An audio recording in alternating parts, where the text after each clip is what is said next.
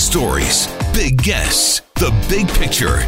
Afternoons with Rob Breckenridge. Weekdays 1230 to 3, 770 CHQR.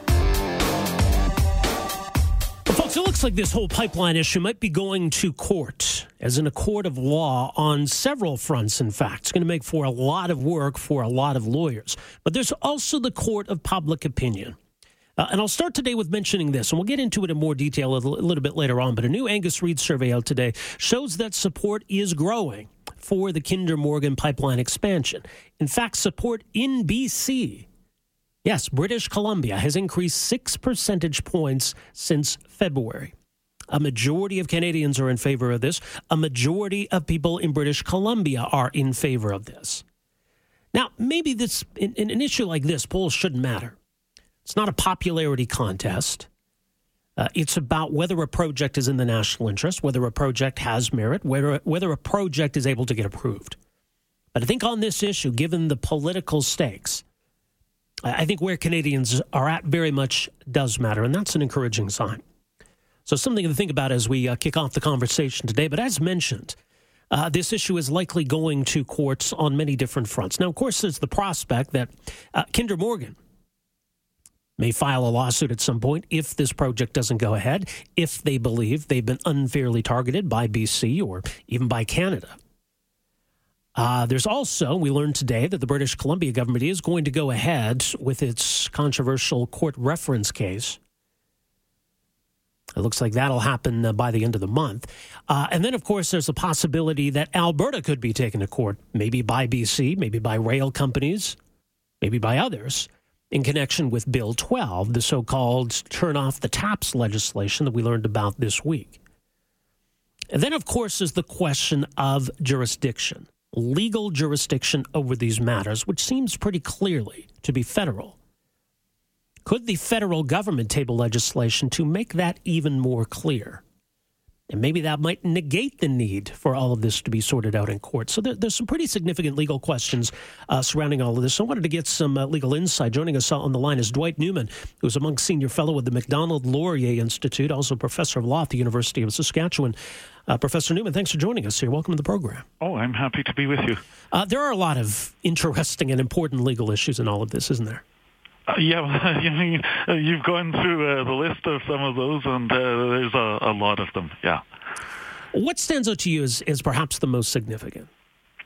Well, I mean, the big issue is really the issue of whether there's something that the federal government legally can do to push things forward and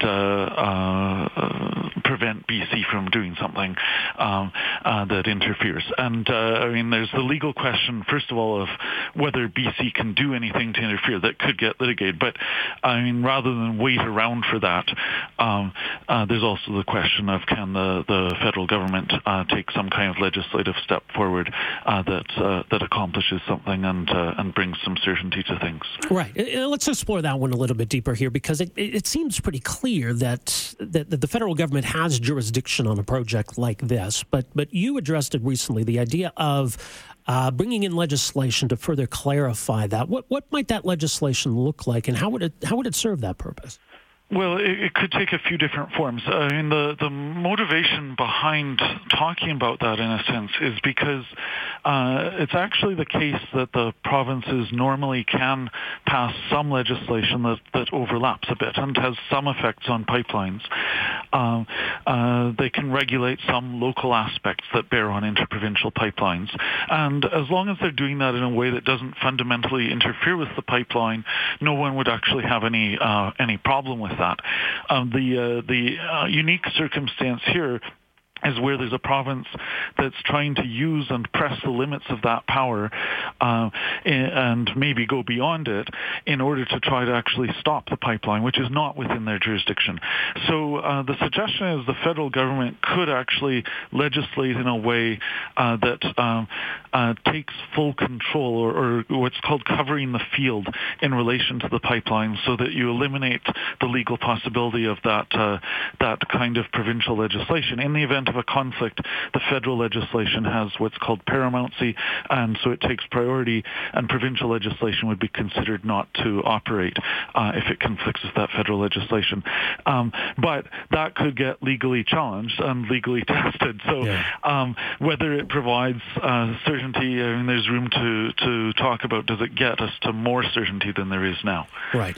Does BC have any kind of a point when it argues that environmental issues are provincial jurisdiction, and even if a pipeline is federal jurisdiction, once that product comes out of the pipeline, there's some provincial jurisdiction that comes into play? So yes, I mean, actually both federal and provincial governments have some jurisdiction in the environmental area. And normally, in fact, the province could regulate some environmental aspects that might interact with the pipeline.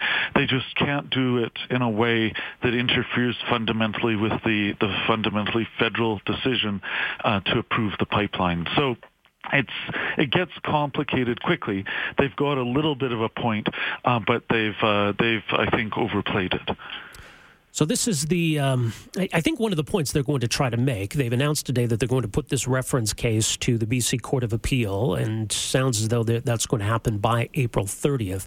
Is this the point they're going to try to argue? I think they're going to try to argue about what is it that they can do. And it's not known yet if they're going to put that reference case forward with draft regulations and ask the court what it thinks about those draft regulations, or if they're going to go with a more abstract question to the court. And they've taken their time thinking about it.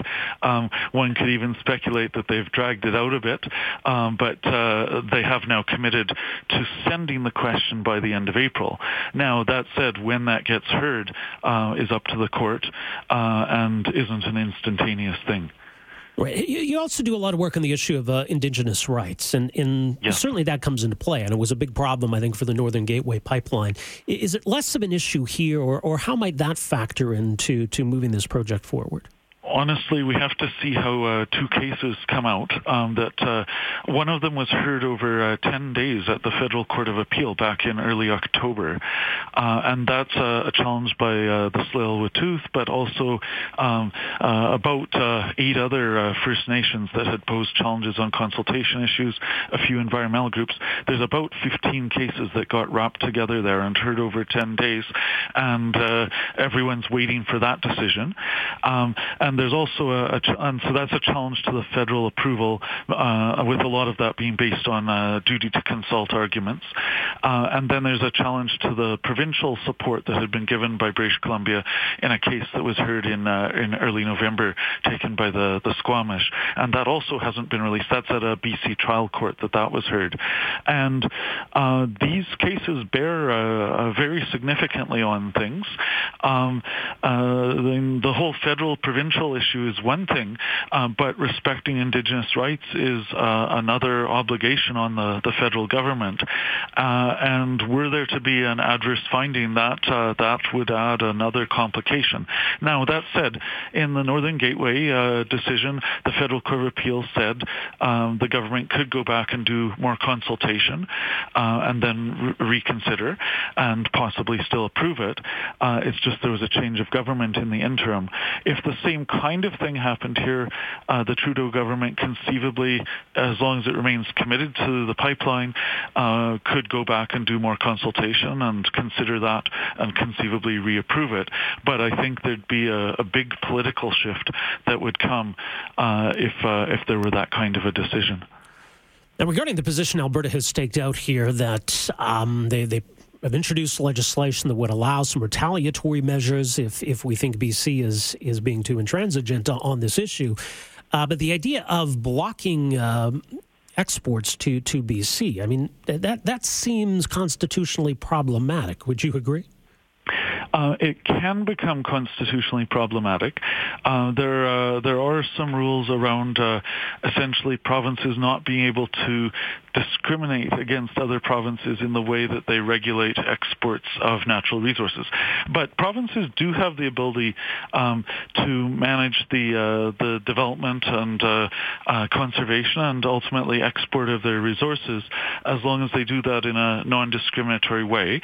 And then in addition to that, they can regulate the resources that they actually own, not as a legislator, but as a property owner, probably in wider ways where they could even discriminate.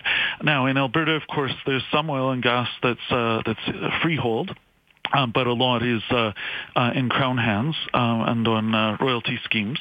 So it really depends how this legislation is used as to if it raises issues or not.